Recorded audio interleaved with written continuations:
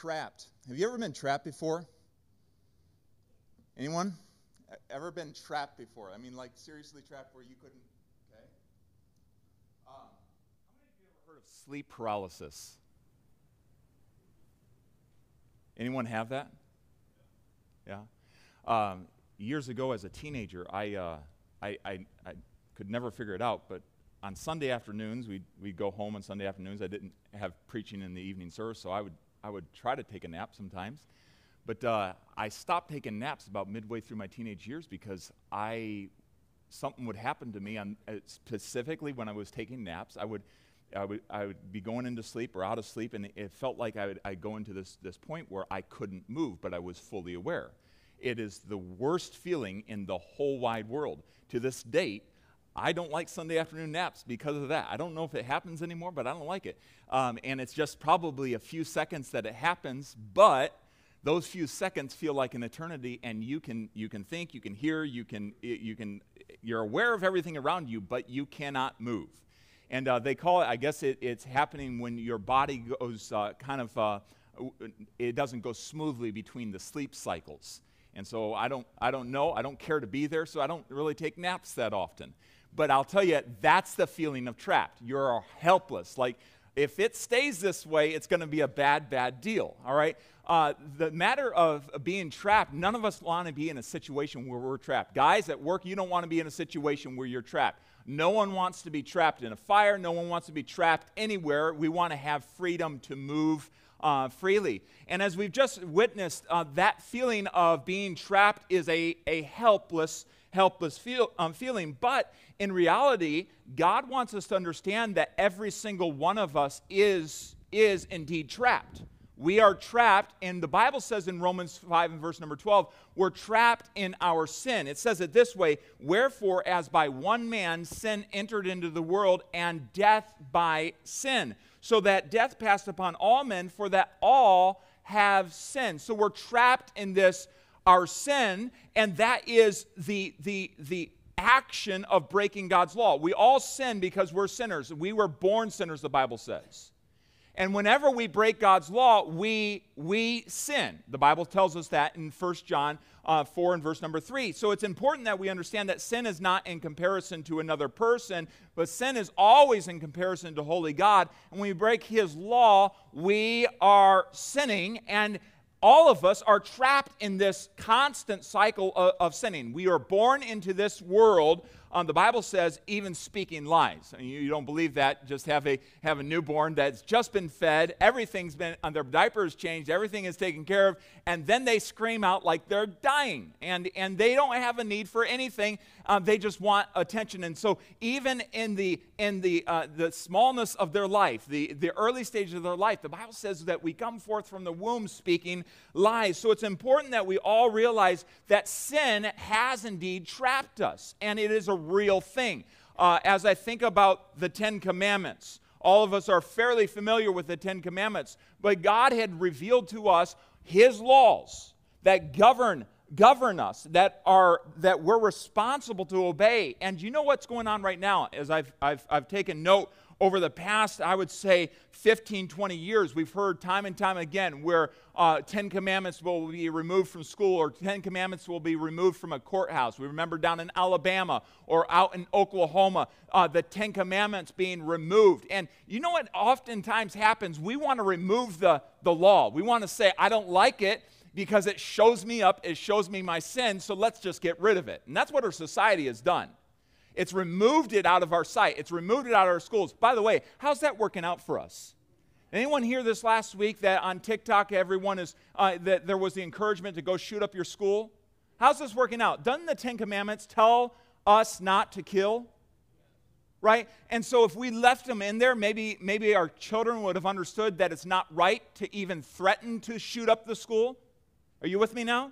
So you see how this is coming full. So we've removed God's law, yet God's law hasn't changed. God's law is forever settled in heaven, and anytime we break it, we sin.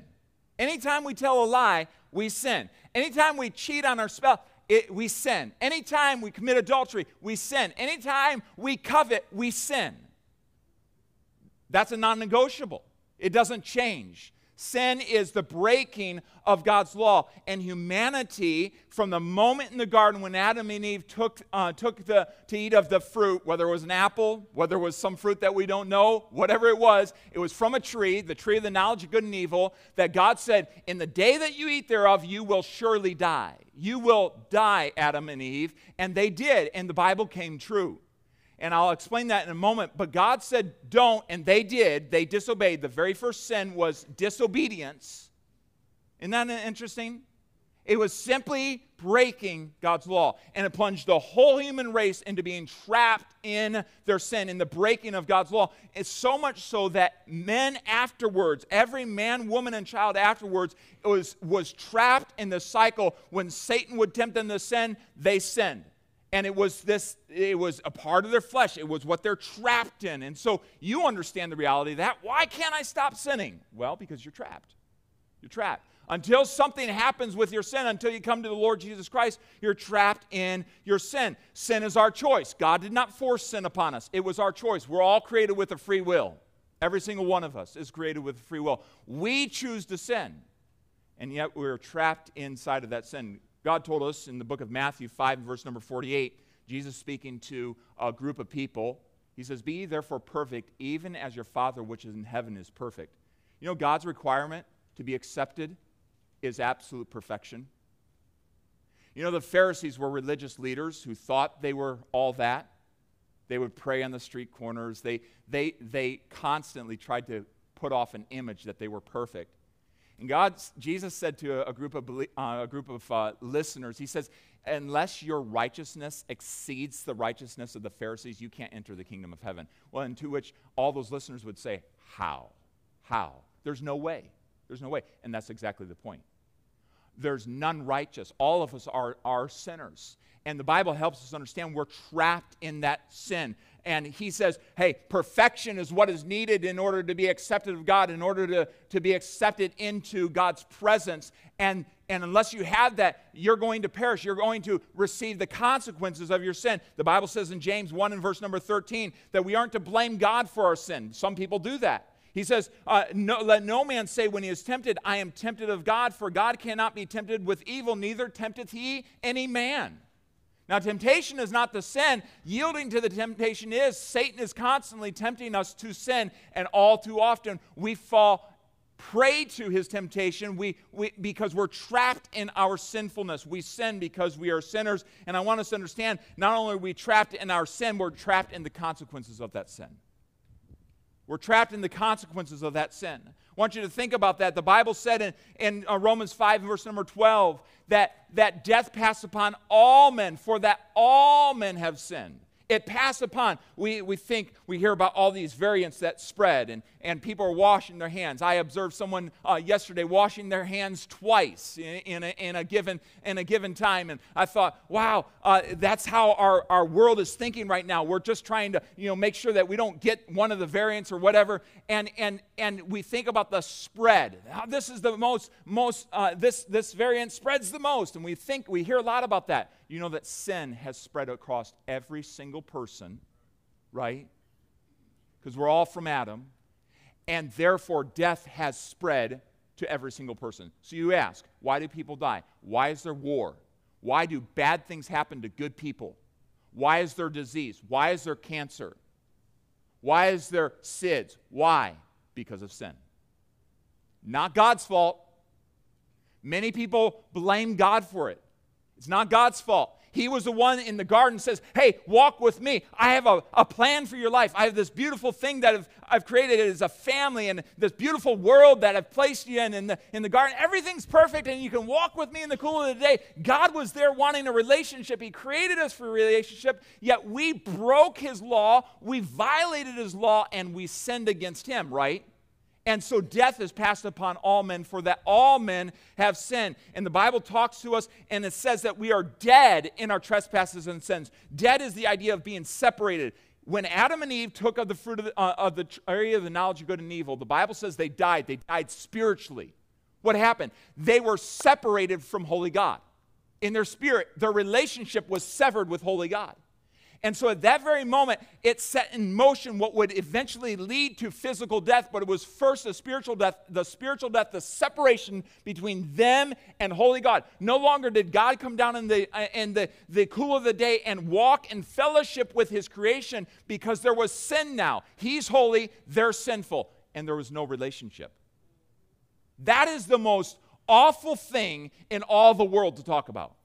Is that separation that happened on that day when they chose to die. They're hopelessly trapped in this death, this separation between holy God and sinful man. And the Bible goes on to talk to us about the consequences of sinful man, or of this being trapped in our sin. Revelation 21 and verse number 8, but the fearful and the unbelieving. I want you to really note and think about that, the unbelieving.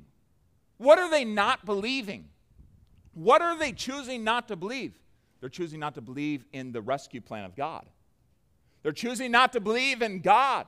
And so many in the world say, I deny God. And there's many, we hear about atheists, and we hear about those that don't believe that they can even know God. The agnostics, those that feel like they can't even know. God's not knowable. And he says, those that are unbelieving, and then he goes on, and the abominable, and the murderers, and the whoremongers. Now, I don't know about you, those words sound really awful, right? No one wants to hang out with a murderer. How many of you know what I mean? No one wants to hang out with a murderer.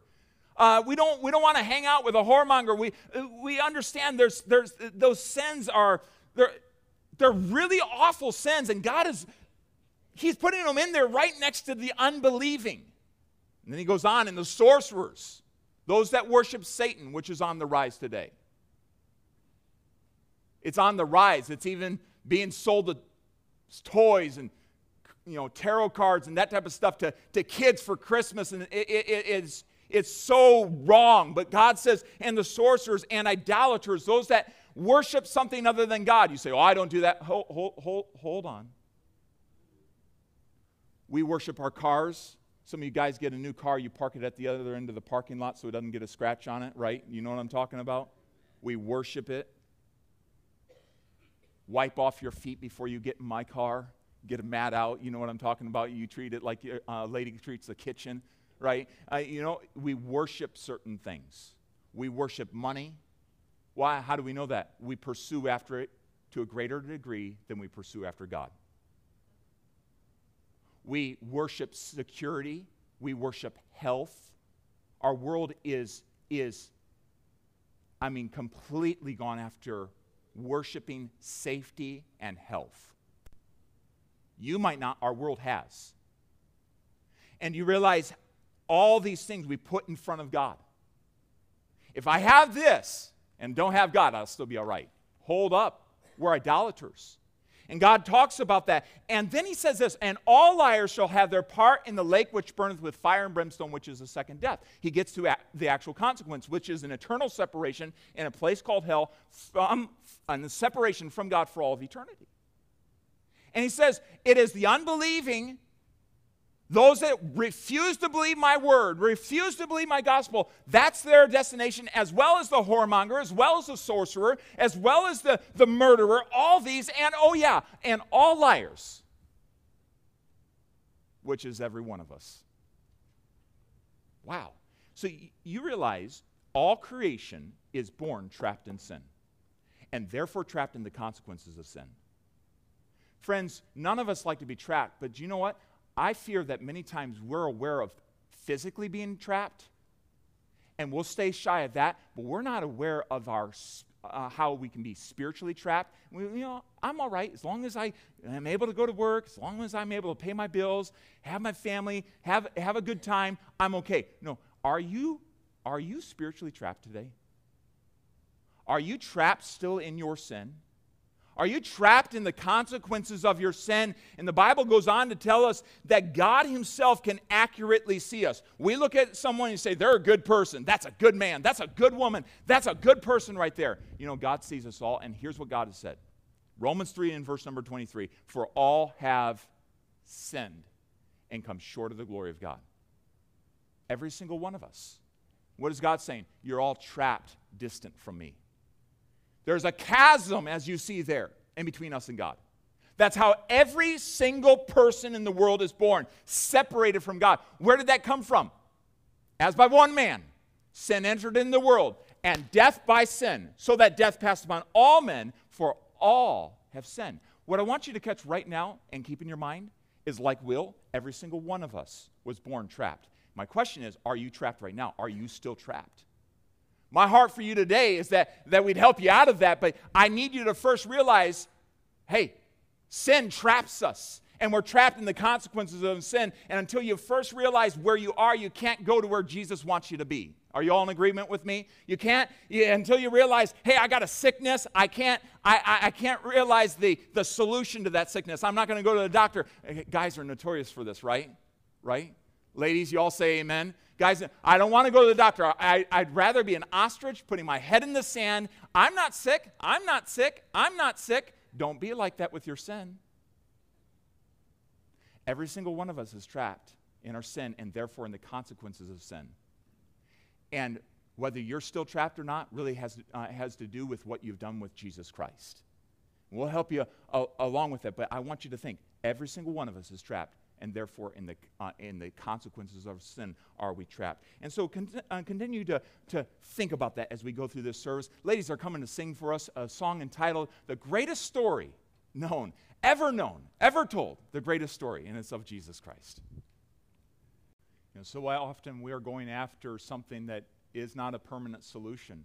We talked about being trapped in our sin. What do we do? What do we do as people trapped in our sin? We often try to seek out solutions that will, in our own minds, rescue us. In that circumstance, you have a man who is constantly seeking to provide for his family, and that becomes his goal in the career, and going after that, yet it isn't really what is needed. He's needed. He's needed. You know, the Bible tells us that what you think in your heart is what you really are.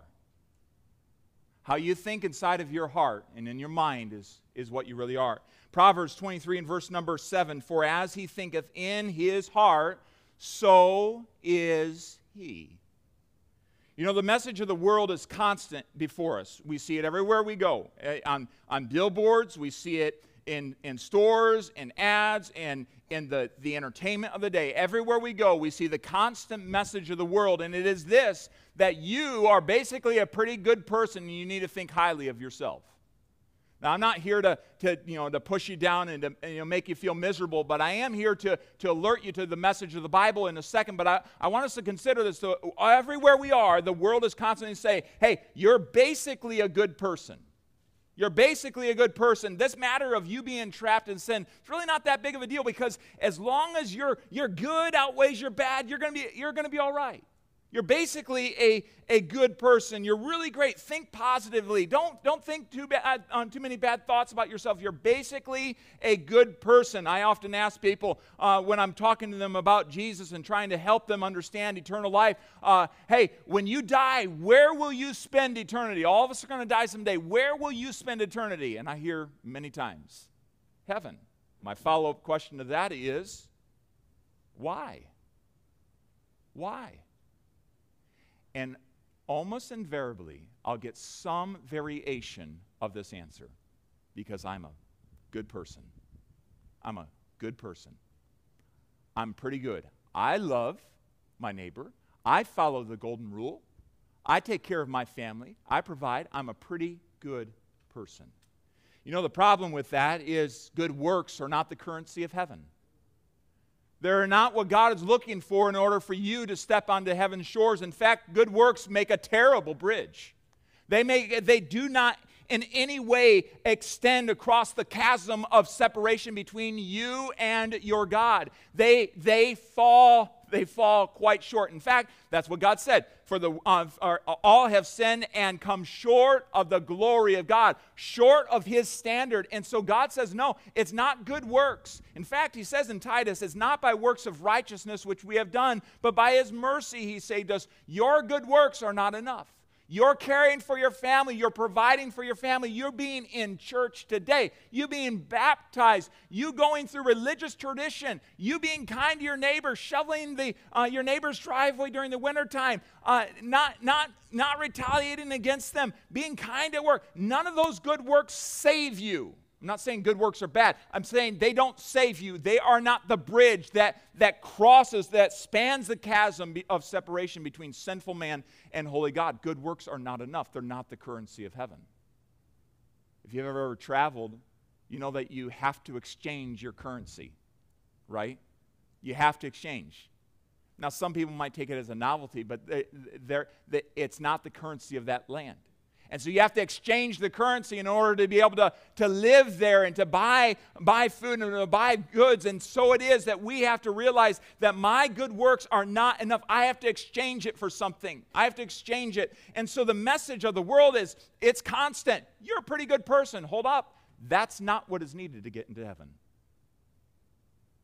The message of the Bible is clear. As it is written, there is none righteous, no, not one. That sounds like a pretty sour message, doesn't it? You know, sometimes pastors and churches, they kind of get a bad rap because they're always talking about the negative, always talking about the negative. Hey, I'm going to talk about the negative. We're trapped. Hey, good works aren't the currency of heaven because I want to get somewhere. I want you to grab a hold of a hopeful truth, but we have to first realize it's not my good works. There's none righteous, no, not one. I mentioned a while ago that the Bible says that even our righteousness is as filthy rags before God. You say, well, wait a minute. Hold up. So when I'm kind to somebody, when I do religious tradition and all that, that's not good enough to God? No, it's not. It's as filthy rags before Him. And so we have to realize that everything that we do before a holy God is tainted by sin. The Bible says in the book of Proverbs that even the plowing of the wicked is sin.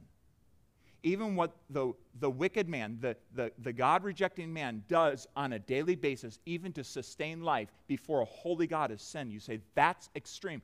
I want us to realize God is absolutely holy. One sin against Him, one sin is too much. And we are born sinners, and we're trapped in that sin, and it's not our good works like the world says that will make us good enough for God, but rather it is the righteousness of Jesus Christ, and we'll see that in a moment. But I want us to realize the Bible says there's none righteous, no, not one. All are sinners. It's really easy to talk about everyone out there, but when it comes to getting personal, I am a sinner, that's really hard. Fact is, I talk to people, sometimes I'll lead them to that point, and I'll really encourage them to admit their own personal sinfulness before God. And, well, I do bad things. You know, they'll kind of, shift the answer. I do bad things. Friends, we need to come to the point where we're willing to admit before a holy God, I am a sinner. Are you with me this morning? I am a sinner. Not all the world is a sinner, but I, Josiah, am a sinner. You know, I had to come to that point. It was at the age of 12 years of age when I came to that point that I realized my own sinfulness before a holy God and that I was trapped in the consequences of sin. I was destined for hell as having been raised in a church. I think I've been in church I could probably count on both hands the times I've not been in church on a Sunday or a Wednesday. Every service since I was born. That doesn't get me to heaven. Does not get me to heaven. And at 12, I had to come to the realization that isn't what God's looking for. That's not what is required before God. That is not good enough. My good works are not good enough. I am a sinner. Only Jesus Himself is good. Only Jesus Himself is good. Only He is righteousness. In fact, the Bible says in John 14:6, I am the way, the truth, and the life. No man comes to the Father but by me. John 16 verse number 8 tells us that the Holy Spirit is sent into the world to convince us, to reprove the world of sin, our sin, of righteousness. That's Jesus' righteousness, to prove to us, yes, He alone is righteous, and of judgment to come, to realize we're accountable before a holy God. So, God is working even in your hearts. I can count on this. God is working in every heart in this way. He wants to prove to you, yes, I am a sinner. Jesus alone is righteous, and there is a judgment day coming when we stand before God. What we have done about our sin before a righteous Christ will make the difference in whether we're accepted into heaven. I want you to turn to a verse of Scripture. Turn over to Luke chapter number 13. You know, the Bible's fresh and it's constant. It's a living book. So as you read through it, and there's sometimes things just stand out to you a little bit more than others. But I would like for every one of you to look at this verse of Scripture and really ponder it. Because Jesus is talking to a group of people. He's talking to a group of people who have gathered together, and they're relaying a story. You know what's interesting? Sometimes as Jesus would walk around, people would all of a sudden get spiritual. You know what I'm talking about? Sometimes as a pastor, I find out that sometimes people get spiritual when pastors get around. And I'm like, hold up, I'm not your judge. Every once in a while I'll be somewhere and someone will cuss and they'll say, oh, I'm sorry, pastor, for cussing. I'm like, here's my statement back to them. I am not your judge. You don't answer to me. So sometimes people get spiritual. Here, some people got spiritual. It's a little bit comical because Jesus deals with them. And I want you to hear how Jesus does this. Luke 13 in verse number 1. There were present at that season some that told him of the Galileans. We're really good about talking to Jesus about other people. All right? Whose blood Pilate had mingled with their sacrifices. And Jesus answering said unto them, suppose ye that these Galileans were sinners above all the Galileans, because they suffered such things? So there was some persecution. They were attacked personally. And Jesus kind of notes what's going on in their heart. They're relaying this whole story and almost with a little bit of a, you know what I'm talking about, just a little bit of that arrogance. And they're telling Jesus about these other Galileans that must have been some pretty bad sinners to be afflicted like this by Pilate. And so there's this little bit of arrogance, and Jesus cuts right through the chase. He asks a question. He always asks questions, okay? So he asks this question, hey, do you guys suppose that these Galileans that went through this affliction with Pilate were worse sinners than you because of this affliction? Well, that's interesting because we do that sometimes. Well, that person was in a car accident. They must have sinned. That person's kind of having a bum rap in life. They must have really done something wrong. They got God angry. And we do that. People do that all the time.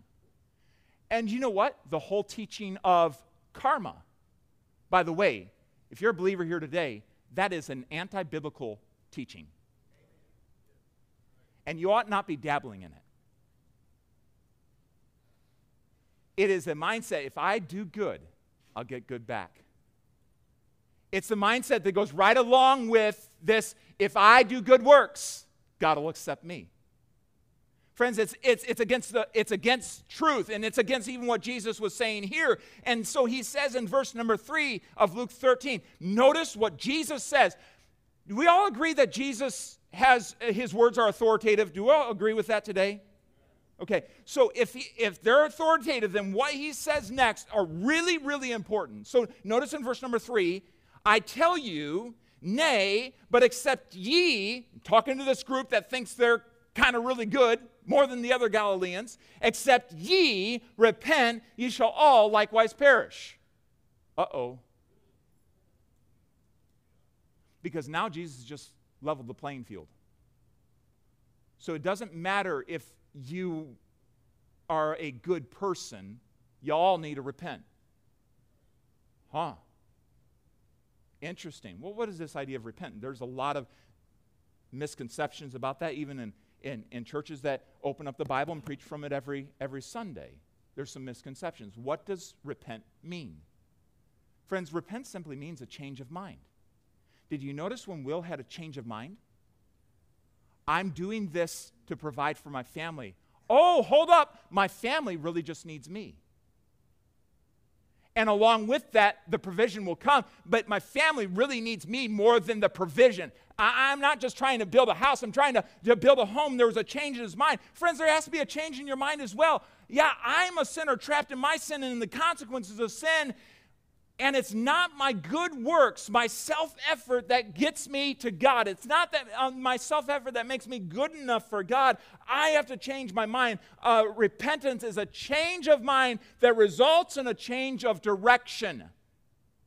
I'm going this way. I'm good enough.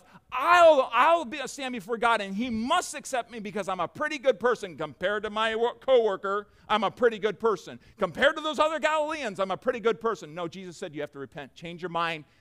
And what comes along with that repentance is faith. Those two concepts in Scripture, repentance and faith. In fact, God says it this way, Jesus speaking to another group of people, Mark 1:15, the time is fulfilled and the kingdom of God is at hand. And notice what he says, repent ye and believe the gospel. Repent ye and believe the gospel. Say that out loud with me. Repent ye and believe the gospel. What is it? We have the change of mind that results in a change of direction. I'm not believing in my own self-effort anymore. I'm believing in Jesus Christ. I'm believing in what he did for me at the cross. And friends, would you understand today that it's important for us to not only change our mind, that's not enough. That it's not a work that we do. Let me put it to you this way. It's two sides of the same coin. Repentance on one side is a change of mind. And as you repent, you place faith in Jesus Christ, who alone can save your soul. Both of those are needed for salvation, a changing of mind. I'm not good enough for God. Only Jesus is righteous. He's good enough for God. I accept him. I believe on him. So in the moment of repentance, there is also the expression of faith in Jesus Christ alone. Listen, repentance to believe in yourself or in a renewed life. In some churches, they teach that repentance is a turning over of the leaf. So I'll try to do better. That's not what Jesus is talking about. Repentance towards Jesus Christ. That's biblical repentance.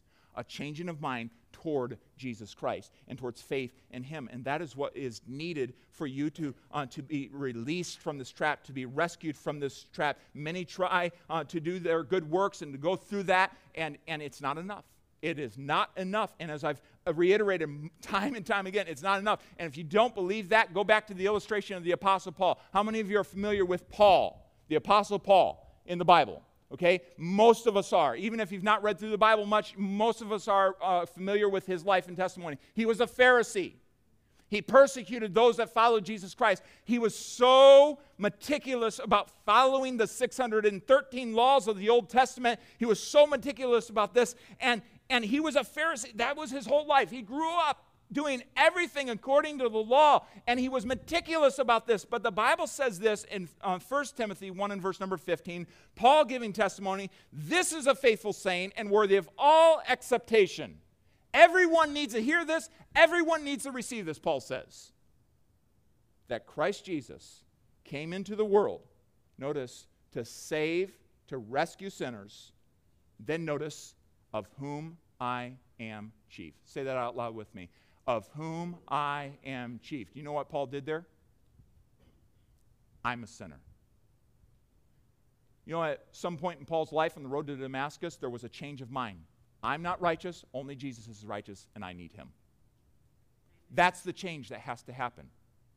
And you might still be stuck. Well, I'm in church, or I go to church often. Have you turned towards Jesus Christ in salvation?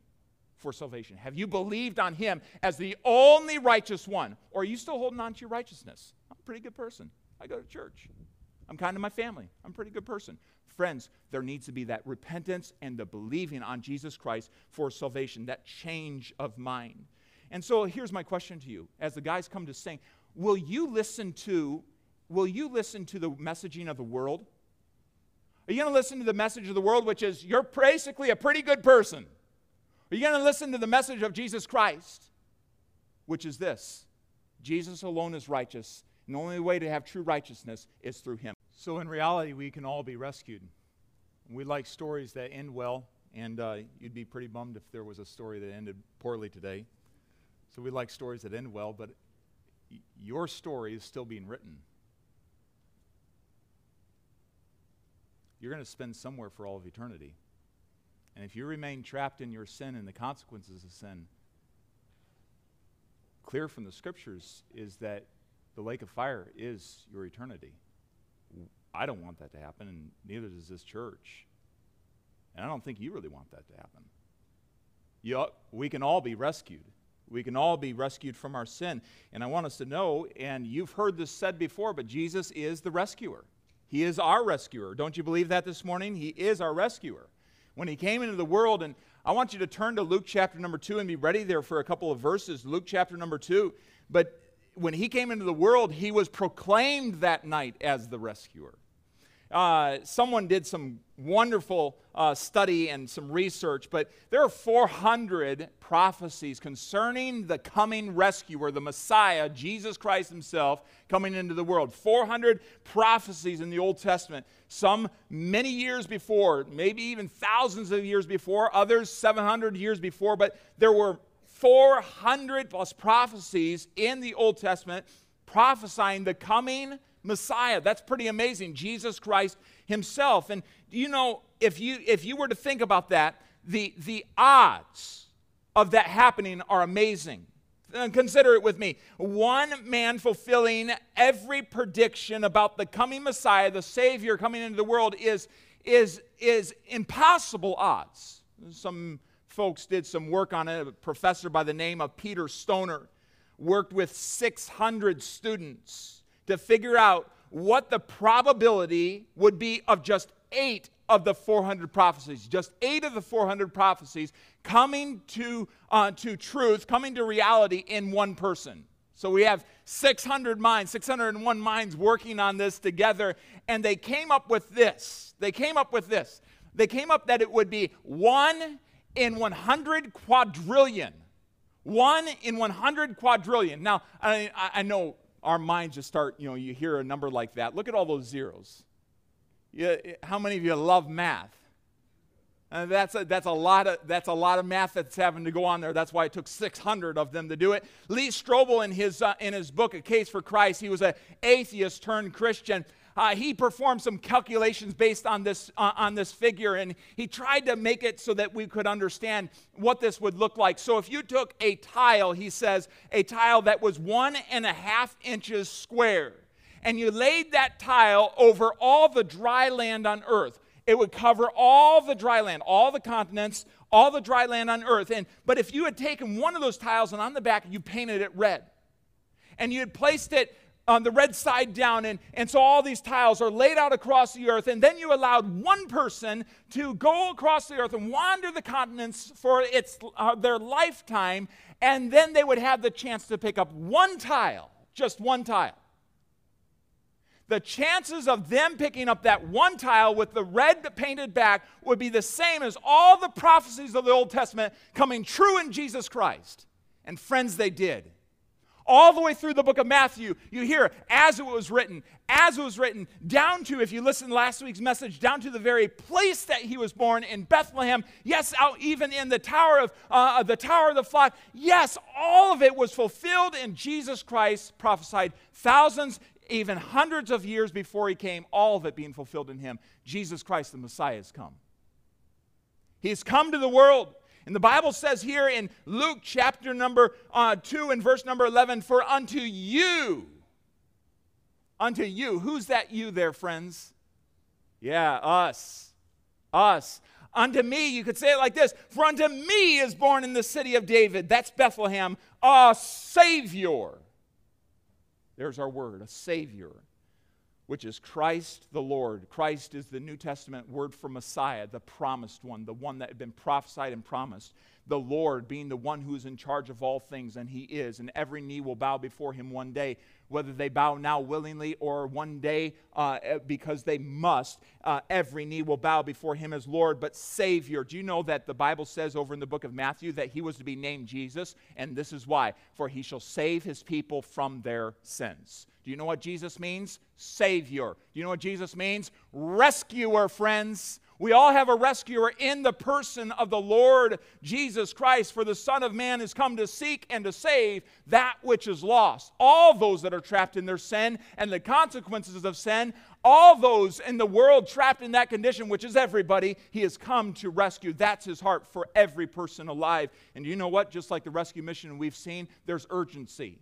The Bible says in 1 Corinthians that today is the day of salvation. Today is the day to be rescued. Not tomorrow. Well, I'll think about it. Not tomorrow. No, today is the day of salvation. Jesus wants to rescue you today, and Jesus will rescue you if you allow him to. If you allow him to. This is where that free will comes back into play. Every single one of us, every child here today. I'm so proud of every child sitting in here and listening, and you're doing so well. Every child needs to be rescued from their sin. Every teenager needs to be rescued from their sin. Every adult needs to be rescued from their sin. And Jesus will do that if we allow them. We don't just receive the help. Listen, friends, we don't just receive the help.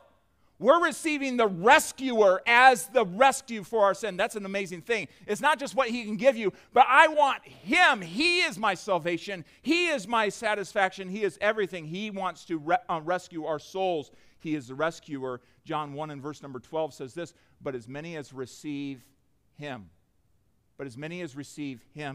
to them gave he the power, the authority, the right to become the sons of God, even to them, notice, that believe on his name. There's that believe again. I'm not righteous. He is, therefore I believe in him. That's the change of mind that results in a change of direction, believing and embracing him. Brother Dennis is a guy that loves illustrations. So when I'm preaching, I always know I got to give plenty of illustration for a segment of people that think like Brother Dennis. So plenty of windows. And so he sends me on Friday. He sends me, I just heard this illustration. This would be a good illustration. So here it is today. It was. I guess there is the market for gift cards is pretty large, 100 billion plus, and it's set to grow over the next couple of years to double that, more than double that. So I won't even ask how many of you said, you know what, I'm tired of shopping, I'm doing gift card from here on out, all right? That's fine. Gift cards are great. But what's interesting about the gift cards is that right now, at any given time, about $3 billion out of that 100+ billion is never used. You say, how many of you say, I have a couple of unused gift cards in my wallet right now? Right? There's the percentage. Hands are going up. All right. And you think about that. That's a lot of money when you start adding it up. You know what happens? Those people, whether it's just by neglect, forgetting it got lost, for whatever reason, those people have not made good on the gift that was given to them. They've not received the gift. They received the gift card. They received the knowledge. They received some understanding about it. The money is there, but they've not personally received it. They've not personally applied it into their own life. There's many people who know about Jesus, but they've not personally received it. They've not acted out on it. There's many people that will gather in church, but they've not personally received the message. It's like the man that was drowning, and he asked God, I need help. I need to be rescued. And he's drowning, and the boat had turned over, and he's drowning. And I just saw a story last week about a person plunging in, the car that plunged into Niagara Falls. Any of you see that picture? That is crazy. That story didn't end well, but the rescuers and all their effort, I mean, just a crazy scenario. But consider that. So this guy's asking, this is just a story, and he's asking God for help, and a boat comes along.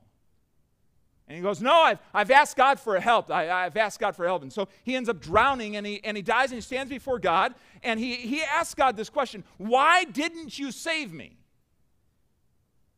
To which God says, I sent you a boat. I sent you a boat. And there's a lot of people in the world right now. Well, I'm going to go stand before God, and it's up to him to welcome me into his presence.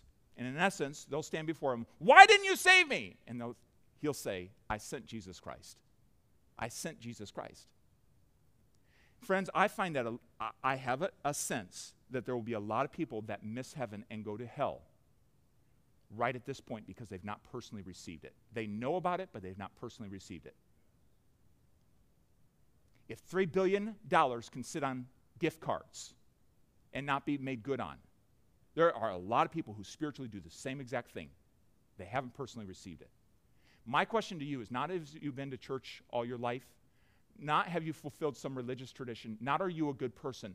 My question to you is, as a trapped sinner, trapped in the consequences of your sin, who cannot do enough good works to be accepted of God, have you personally received the rescue of Jesus Christ? Have you personally received him? That's my question to you. And I'm glad you're here today, but this is why we've come today, is to talk about this specific topic. Have you received the Lord Jesus Christ? We've been talking about, over this past month, we've been talking about the subject of comfort and joy, and that Jesus himself is comfort and joy, and he brings that into our life. We hear that come up in different songs, Christmas carols that we sing. But friends, unless you personally receive him, he cannot be your comfort and joy. He can be other people's comfort and joy, but he cannot be your comfort and joy, your peace in your heart, your helper, your rescuer, your joy that is not dependent on circumstances. The Bible says this, Acts 16, verse 31, believe on the name of the Lord Jesus Christ, and thou shalt be saved. Put your faith in him, trust in him, depend upon him and him alone. Not him and your church, not him and your good works, but him and him alone. He is the rescuer. You realize that when someone tries to help out the rescuer, a drowning person, when they try to help out the rescuer, it makes it harder, right? It makes it many times impossible. But it certainly does in our situation between us and Christ. You can't help Jesus rescue you. He is the rescuer. And he has strength enough to do it. Aren't you thankful for that? He has strength enough to do it. Praise the Lord. And he is a good God. So believe on him. Believe on the Lord Jesus Christ, and thou shalt be saved. Wait a minute, where's baptism? Baptism is what we do because we are saved. It's our first step of obedience to tell the world, I decided to follow Jesus. I decided to believe on him. Baptism doesn't save you. If you're looking to baptism to save you, you're just getting wet. It's true. It's an inward decision. The Bible says in Romans 10, verse number 9, that if thou shalt confess with thy mouth the Lord Jesus, and shalt believe in thine heart that God hath raised him from the dead, he was victorious over sin, death, and hell, thou shalt be saved. Now notice, for with the heart, your mind, that mind that's changing from your righteousness to his righteousness, and believing on him, for with the heart, man, notice, believes unto righteousness, his righteousness. And with the mouth, confession is made. When I pray to accept Jesus Christ, and I'm going to give you that opportunity in a moment, when I pray to accept Jesus Christ, I'm declaring what's going on in my heart. It's not words that save me, it's the belief in the heart, the dependence of the heart. What are you depending on today to get you to heaven? The only answer is Jesus Christ and his cross. That's the only bridge across. Your good works are not enough. Believing in Jesus Christ is it. Now, you'll find people that say, I believe, and they live like a devil. That's not what God's talking about, friends. When Christ comes into our heart, 2 Corinthians 5 and verse number 17, if any man be in Christ, he is a new creature. Old things are passed away. Behold, all things are becoming new. It does not mean that Christians do not struggle with sin. Okay, let's really... Because a lot of people get all tied up in this whole repentance thing that we're talking about works. No, we're not talking about works. We're talking about change of mind. It results in a change of direction. I'm accepting Jesus by faith. But when Jesus is in my life, he ought to be changing something. And that's what the Bible says. That's the outflow of salvation. That's the outflow of him rescuing me. My life is changing. Do you know what? I hope, by God's grace, I'm a little closer and more like Jesus Christ today than I was 5 years ago. And even in last week. We're all growing. So saved people, rescued people do struggle with sin. That's a reality. But Jesus Christ is the one that saves. That's a moment in time of salvation that begins a lifetime of transformation into the image of the Lord Jesus Christ. But here's where I'm concerned this morning. Have you received Jesus? Have you received Jesus? I'm going to give you this, and then I'm going to give an invitation. There's a song we sing, God rest ye merry gentlemen. How many of you are familiar with that? Okay, God rest ye merry gentlemen. Listen to the verse of this song. Listen really closely. You hear this in stores and all over places? Listen really carefully. God rest ye merry gentlemen. Let nothing you dismay. Why? Remember Christ, the Messiah, our Savior, Jesus, was born on Christmas Day. Why? To save us all from Satan's power when we were gone astray. And then notice what the chorus says. Oh, tidings of comfort and joy. Comfort and joy. Oh, tidings of comfort and joy. Listen, that's the joy our world needs. That's the joy you need in your heart this Christmas season. Is not more stuff. Is not a religious tradition, just coming to church and fulfilling, well, I went to church on Christmas. No. You need Jesus himself, who is your rescuer, who wants to save you from being trapped in your sin, the consequences of sin, wants us to change your mind from thinking you're good enough to he's good enough, and he wants you to receive him. My question is, have you received him? Have you received him? Would you bow with me? And what I'm going to do right now is just give an opportunity for you to respond to God. Not to me, to respond to God. Piano's going to play, and I want to ask you a couple of questions. First of all, my first question is, have you received him? Have you today received him? Do you know that when you die, you'll spend eternity in heaven because you've received the rescuer? You're not trusting in your baptism. You're not trusting in your good works, going to church, or anything else. You're trusting in Jesus Christ alone. Have you received Jesus Christ? You'd say, Pastor, that is my testimony. I have a Bible reason. I remember back to the day that I accepted Jesus. I remember back when I received him. I admitted that I was a sinner. I admitted that only he is righteous. I received his rescue that was created for me. It was bought for me at the cross. I have received Jesus Christ. Would you raise your hand to that if that's you this morning? I have received Jesus Christ. I have received Jesus Christ. Amen. Amen. That's a great testimony. Isn't that a great thing to be able to say? If you're saved and you know it this morning, would you just say amen? Isn't that a great thing? Now, here's my concern. Some of you were not able to raise your hand. I'm not going to point you out. This is a decision between you and God, but I want to help you. I hope you understand that, believe that this morning. That's really my mission. That's my life's calling, is to help you. If you're not able to raise your hand, I first want to ask you why. Is it that maybe you doubt that you're good enough for God?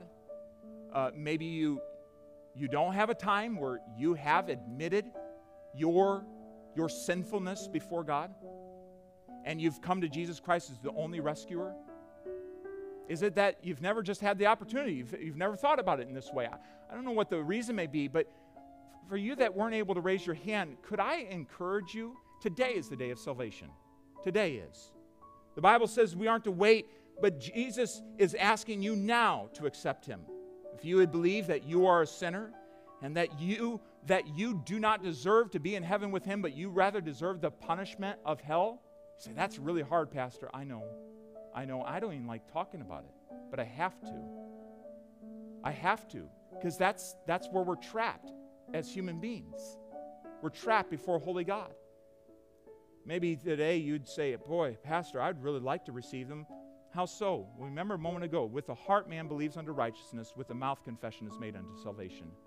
So if you already believe in your heart, yes, I'm a sinner. Yes, my sin does deserve the penalty of hell. I am separated in him. I do deserve that. I deserve that. I deserve that. But I believe that Jesus came and died on the cross for my sins in my place, and he bore the full penalty of my sin.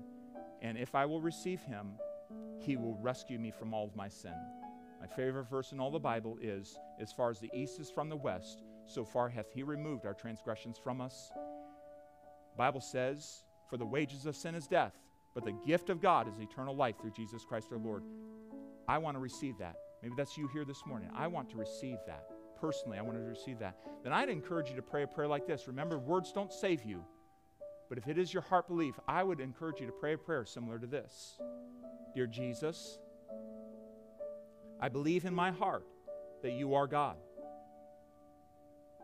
I believe that you died for all of my sins and rose again. I confess to you now that I am a sinner and that I do deserve the penalty of hell. I ask you to be my Savior right now. I place 100% of my trust in you to come into my life, to give me eternal life, and to take me to heaven someday. I accept your free gift of eternal life. Thank you for keeping your promise and answering this prayer.